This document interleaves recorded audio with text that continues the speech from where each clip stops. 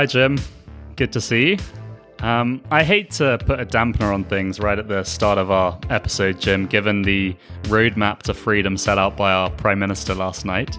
But Space.com reports that an asteroid the size of the Golden Gate Bridge will whiz past Earth in March. They do say, and I quote, that although it will be the biggest and speediest asteroid to fly by our planet this year, there's no reason to panic. But as I read that, I thought we've heard that kind of reassuring rhetoric before, haven't we? Oh, fantastic. They say that trouble always comes in threes, so we'll have had a global pandemic, an asteroid, and then something else will come along, probably M&S will stop selling Battenberg cake or something. That would be an absolute tragedy. Yeah, I mean, things can't get much worse, but an asteroid would certainly seal the deal. But it's really good to be back for our third episode of Season 3. In this series, we're thinking about the basic building blocks of society. And in this episode, we're going to think about the role of the media in society in particular. And there's no doubt that organizations like the BBC or CNN have a massive impact on Western societies. The tabloid newspapers in the UK have been credited with winning elections for both New Labour and the Conservative Party over the past few decades. And more recently, we've seen the rise of fake news. We've also seen a huge increase in the popularity of conspiracy theories like Q Anon. And I sometimes get the sense that something really fundamental has started to break down in how society understands itself. So in this conversation, Jim, I'd love to explore the power of the media and the impact it has on our culture. And there's no doubt, is there, that the media exerts a really powerful influence in our society. In modern constitutional democracies, there's what's called the separation of powers. If you look at the US, you can think of Congress, the White House, and the Supreme Court. And those three elements represent the legislature, the executive, and the judicial powers in society. The US Constitution was designed with a set of checks and balances between those three sources of political power. But the media is often called the fourth estate, or the fourth power. In many ways, it's as powerful as the government or the judiciary. And one of the things we'll have to discuss, Ollie, is why the media's power has grown and grown in the past 20 years. Yeah, absolutely. And we should probably start by defining our terms as we begin here. So when we talk about the media, we are thinking of TV broadcasters like the BBC or CNN or Fox News or NBC. Pick any platform of your choosing. But we're also thinking of newspapers like The Guardian or the Daily Mail, social media platforms like Twitter and Facebook, which essentially have become news channels for many people. Just think about Twitter's decision to ban Donald Trump from tweeting and the impact that had on Trump's ability to communicate. Or think about Facebook's decision to block stories that it regards as fake news or hate speech, or even recently when they refused to send their news to Australia or to people in Australia on their news feeds. Increasingly, anyone who expresses an opinion that is out of step with fashionable ideas is effectively cancelled from the online world. And then lastly, we'll include the entertainment industry, because films and TV series promote values and ideologies in a way that seeps into the minds of young adults and teenagers and shapes our worldview in a really subtle and powerful way. If you'd given that definition, a long time ago, people would have raised their eyebrows. I mean, they would say, what has entertainment to do with news organizations? But as we'll see, there's evidence that the various strands of newscasting and the entertainment industry have morphed into this single great juggernaut that is driving cultural change at bewildering speed. Yeah, and the emergence of this incredibly powerful force in society is already having a big impact on Christianity, isn't it? So the media makes it very hard for an authentic Christian voice to actually be heard in the public square. Exactly. The problem is not an easy one to overcome, because it's not as if there's an outright ban or anything like that. I mean, the problem really is caused by the way Christianity is framed in the media today. I mean, think of how Christians are portrayed in film or on TV. We're usually presented in one of three ways. I mean, there's the naive, rather stupid idiot figure, like Ned Flanders out of The Simpsons. And then there's the judgmental, unpleasant hypocrite. I'm sure you remember that famous scene in the TV series called The West Wing, when President Bartlett destroys an unpleasant evangelical talk show host She had quoted that verse in Leviticus 18 about homosexuality. And she is an utterly repellent character.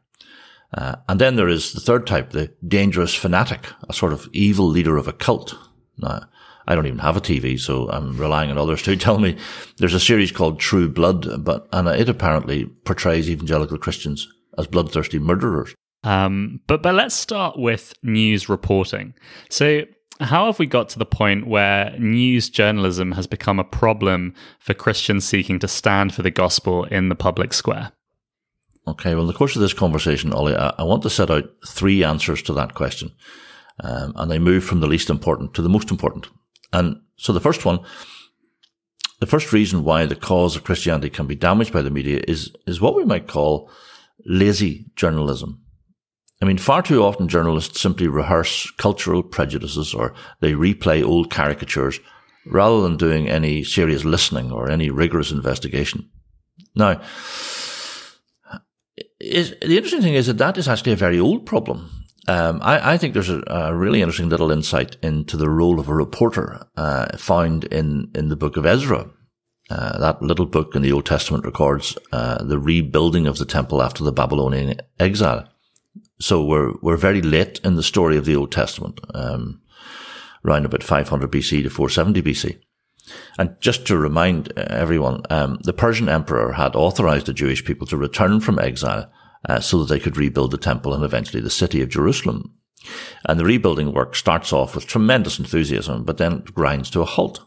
Nothing happens for about 15 years until Haggai and Zechariah come along. And then the rebuilding work starts up again. Now, the interesting question to ask about that moment in the Old Testament is this: what caused the rebuilding work to stop? And what caused it to restart again? It's obviously a metaphor for the rebuilding of the church, isn't it? I will build my church. And the answer, if you allow a little stretch of language, is good journalism. In the middle section of Ezra, there are 5 official government documents recorded. Letters sent between regional government and the central government. And when you read those reports, you get the answer to the question I've just asked. One major report causes the rebuilding work to stop, and then years later, a second major report allows the work to restart. Now, the interesting point is that the first report was fake news. Okay. And the second report was a really careful piece of journalism. The first report was a lazy rehearsal of prejudiced views made without any investigative work at all. It's by a guy called Raham. And in contrast, the second report was a very careful piece of journalism. It was based on a rigorous and detailed investigation, and it only reported what was accurate and true. And as a result, the building work was allowed to start up again. So I find it quite comforting to remember that God's people have had to put up with lazy journalism for centuries. Now, I'm not excusing the thing, of course, but it has been around for a long time. Yeah, I think that's really cool to sort of appreciate that. And it's funny, well, I guess not funny in reality, but frustrating is maybe a better term. But you can almost always predict how each news organization will respond or report on a particular story, can't you? Yeah, I find it really frustrating to see journalists run with wearisome predictability along the same set of cultural tramlines in every interview that they conduct. I mean, apart from anything else, it's really boring. And I think TV journalism is particularly guilty of this sort of laziness, much more so than print journalism. I mean, take the crisis last year over the shortage of protective equipment like face masks in hospitals. Now, anyone who's ever managed a crisis know that crises always expose really deep flaws in an organization. And this COVID crisis has revealed really deep flaws in the way Public Health England can organise itself. I mean, I'm not criticising individuals with that comment. I'm just talking about a deep cultural issue within the organisation. I mean, the lack of project management capability in the public sector is a profound problem that will take decades to fix. Now, of course, politicians are ultimately responsible for the state of our public sector. So if you want to point the finger of blame at a politician over the delivery problems associated with PPE, then you need to go way back into history. You need to interrogate Jeremy Hunt and David Cameron and even Gordon Brown. But of course, we never get that. What happens is, some dramatic music plays and then some attractive autocue reader tells us something really bad has happened. Let's go over to our special correspondent who, for no apparent reason, is standing outside a hospital in the pouring rain. The camera then cuts to a slightly less attractive journalist who says, yes, something very bad has happened. And then the autocue merchant nods intelligently before saying, this obviously means that Matt Hancock is an incompetent liar. When will he resign? Now, that sort of lazy journalism dumbs down every issue to the level of, an episode of Thomas the Tank Engine. It felt as though I was watching the BBC there as you spoke, Jim. That was an excellent representation. It's important to be gracious, isn't it? A very Jim-like representation of the media. But no, I totally see what you're saying there, and certainly there is this kind of lazy rehearsal of superficial prejudices, and actually that directly affects how Christians are then portrayed in the media, doesn't it? It does. Just think of the casual use of the word controversial or problematic. When someone in the media talks of a controversial Christian preacher, they are emitting a dog whistle, okay, that's code for nasty lunatic who has no place in the modern world. Or think of the careless way that the term homophobe is thrown around. Now remember, homophobia is a criminal offence. And yet I've seen a principled, rational and courteous objection to homosexuality labelled in the mainstream media as homophobic. Now that's just lazy journalism. It's a rehearsal of cultural prejudice rather than a careful and balanced investigation into what has actually been said. And it's not just Christians who experience that sort of thing, of course. Many religious people get the same treatment. Yeah, the BBC journalist Emma Bartlett was in the news recently after she conducted an interview with the female leader of the Muslim Council of Britain, and she asked a series of hostile questions about why there were no female imams in Britain, without even pausing to consider the deep issues of gender distinctiveness. Yes, the great irony is that she conducted that interview on Woman's Hour, and yet the BBC has done more to promote transgenderism than any other mainstream news organisation in the Western world. So it's a really good example, Ollie, of the unthinking, lazy rehearsal of progressive values. Now, I should point out, Ollie, that I have some dear friends who work for the BBC. As an organisation, it's full of decent, hard-working and immensely talented men and women. But I do stand over the criticism that the culture of the organisation, particularly in its London headquarters, is deeply unsympathetic to biblical values. And I do so on the basis of observations made by Andrew Marr. Okay. Yeah, I think I would agree with you there, Jim. So we've thought about the problem of lazy journalism that just unthinkingly rehearses shallow prejudices. What's the second reason why the media has become a barrier to the gospel in this culture? Well, the second reason is much more important. And it's linked to a really profound change that's occurring in society. And it's a complicated point, so allow me to build up a picture from the Bible to explain it. A few days ago, I had the honour of interviewing Os Guinness, who's a world-renowned cultural critic and author. He's been one of the most gracious and persuasive Christian voices in the public square for decades, and I hold him in the highest regard. Yeah, I listened to that conversation earlier today, Jim, and you did it as part of a series with Christian Unions Ireland, CUI. And very kindly, CUI have given us permission to release that interview via our channels. So I'll put it out in a day or two, but it's a really fascinating conversation. I enjoyed it immensely. Yeah, I was hanging on with my fingernails for most of the conversation. But anyway, Oz made the point that our constitutional democracies owe a great deal to the Old Testament model of government.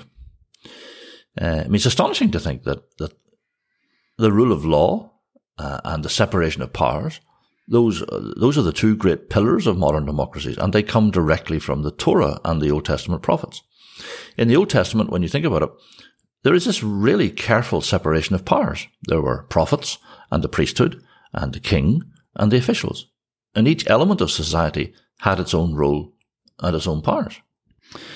And it was regarded as a serious sin if those powers became blurred, wasn't it, Jim? So for example, when Saul took on the role of a priest in 1 Samuel, he was being careless about the separation of powers between priest and king, and it was that sin that ultimately triggered his downfall. Exactly right. And now think about the prophets. Their job was to speak truth to power.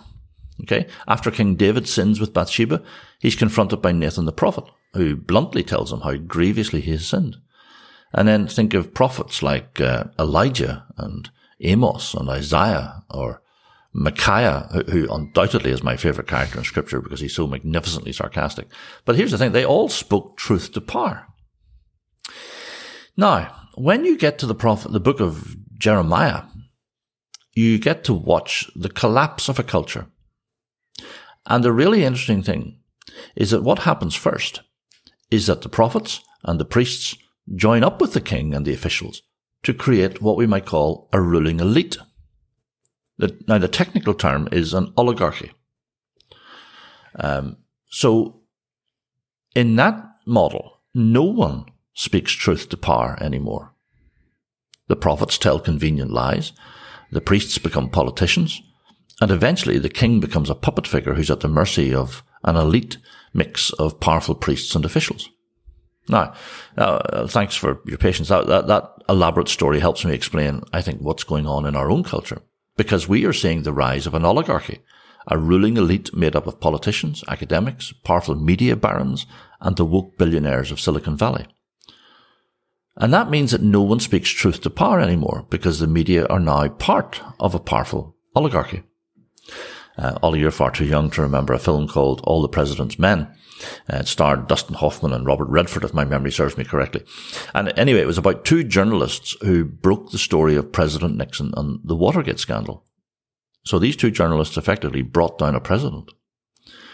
Now, I don't think you would get a story like that nowadays because no one speaks truth to power anymore. The media has become part of the powerful ruling elite.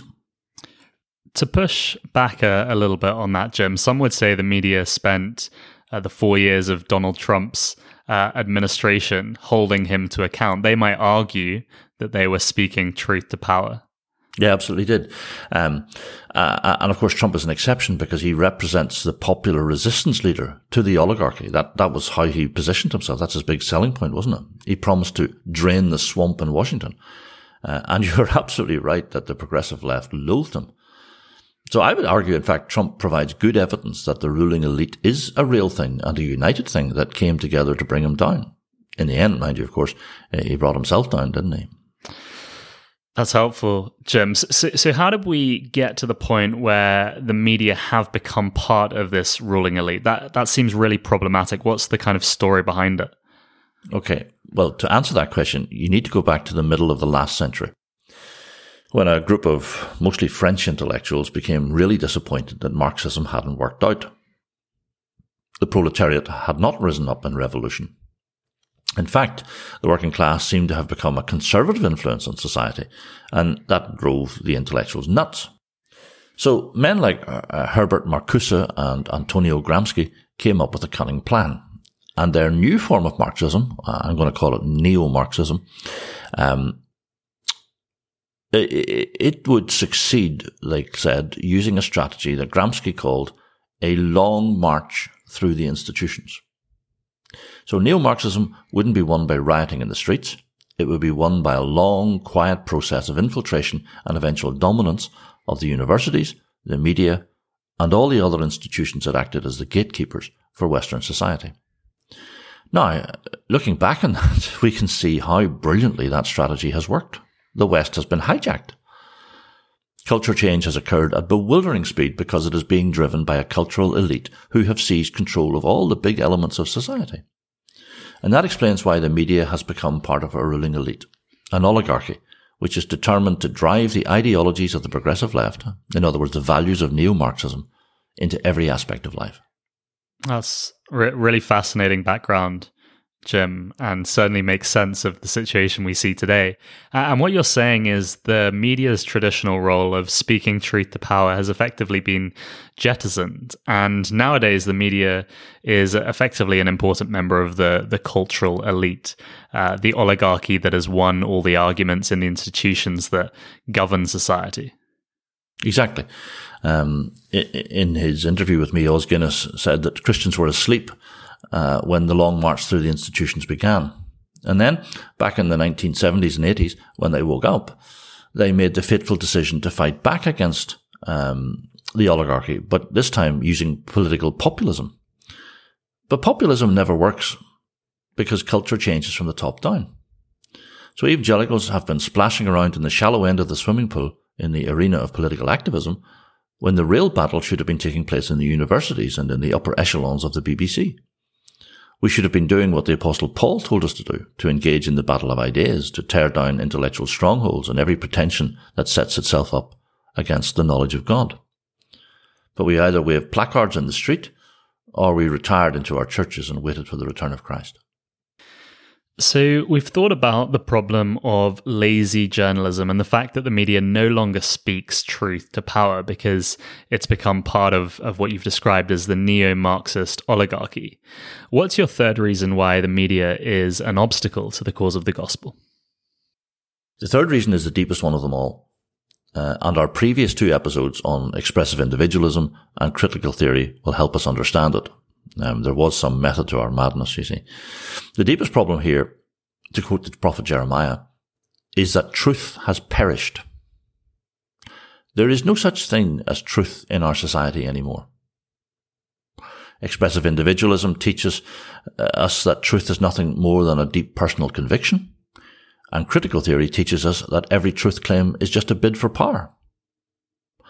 So we live in a culture where there is no such thing as truth anymore. There are only feelings and a struggle for social power. So let's break that analysis down a little bit more and think about each of our 2 previous episodes in turn. Okay, we'll start with the rise of the modern self. We have turned inside ourselves to find out what is ultimately real in life. So the society you inhabit, Ollie, encourages you to reject the idea that you're a creature who uses reason to grapple with objective reality.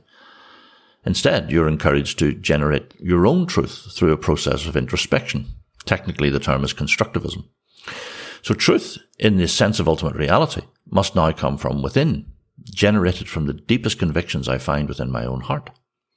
So the world out there becomes like a blank canvas on which I project my own moral reality. There's a German philosopher called Johann Gottfried Herder, and he once said, "The artist has become a creator god. Truth emerges from the human heart, from its desires and longings. We then project that truth onto the world around us." Okay? So the long-standing notion of truth as a description of objective reality has been knocked down. It's been reduced to the idea that truth is just a set of convictions that walk on the water of our deepest feelings. And if that's how expressive individualism attacks the concept of truth, what about our second episode on critical theory? How does critical theory do the same? Well, remember, we said that critical theory reduces everything to power. So the lived experience of the oppressed groups in society trumps every rational argument. In actual fact, they don't even need to argue their case because the whole system of rationality is rigged against them. All they need to do is demand. So critical theory teaches us that every truth claim is nothing but a bid for power. Now, let's put those 2 things together. When you put the 2 ideologies together, you see how the whole concept of truth has been destroyed in our society. As Isaiah said, truth has stumbled in the public square.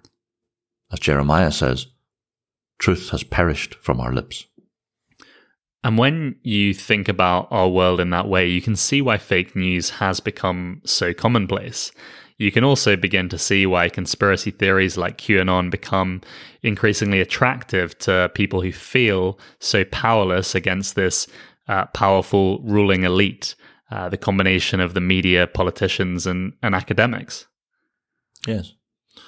I think the American story has a great deal to teach us in this part of the world. I mean, as you know, Ollie, I love the drama of election night. So on the night of the presidential election, I sat up all night surrounded by social media feeds and TV news channels on 2 screens that sat on my kitchen table. I think you did as well, didn't you? I stayed up most of the night, not quite as long as you. I think you definitely have the record. Yeah, you have no resilience at all. Anyway, after it became clear that Trump had lost, I watched Fox News begin to construct the narrative that the election had been rigged. I mean, a series of correspondents made these wild allegations with no real evidence about vote tampering, votes being stolen, voter impersonation, and so on.